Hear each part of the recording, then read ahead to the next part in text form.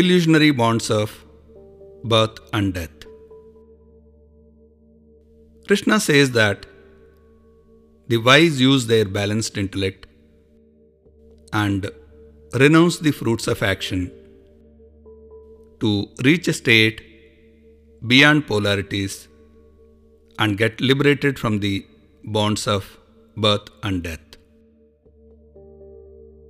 For a long time, humanity believed that the sun rotates around a stationary earth, and only later was it discovered that it is the earth which is rotating around the sun.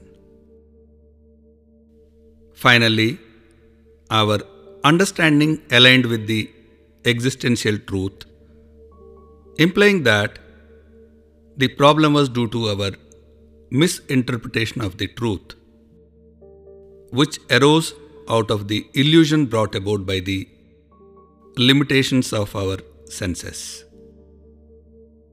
Same is the case with our illusion about birth and death.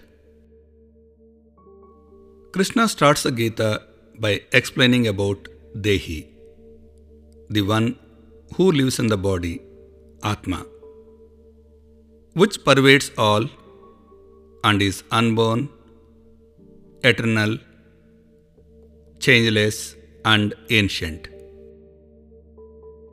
He further says that Atma changes physical bodies like we discard worn out garments to wear new ones.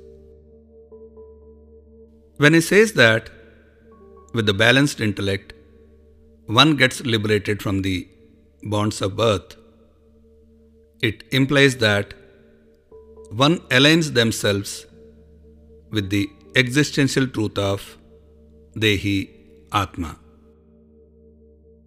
It's like coming out of the illusion of the sun, rotating around the earth, and aligning with the existential truth of earth rotating around the sun.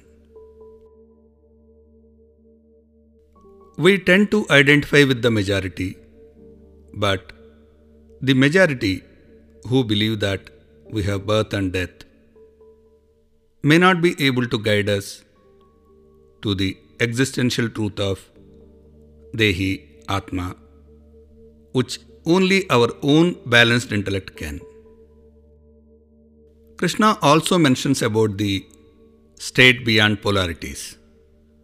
Usually, this is described as heaven and sometimes as the supreme path, Paramapatham, which is somewhere outside. This verse indicates that this path is inside us. It's the path of renouncing the fruits of action without renouncing the action deeds. Next in the series is what is ours and what is not.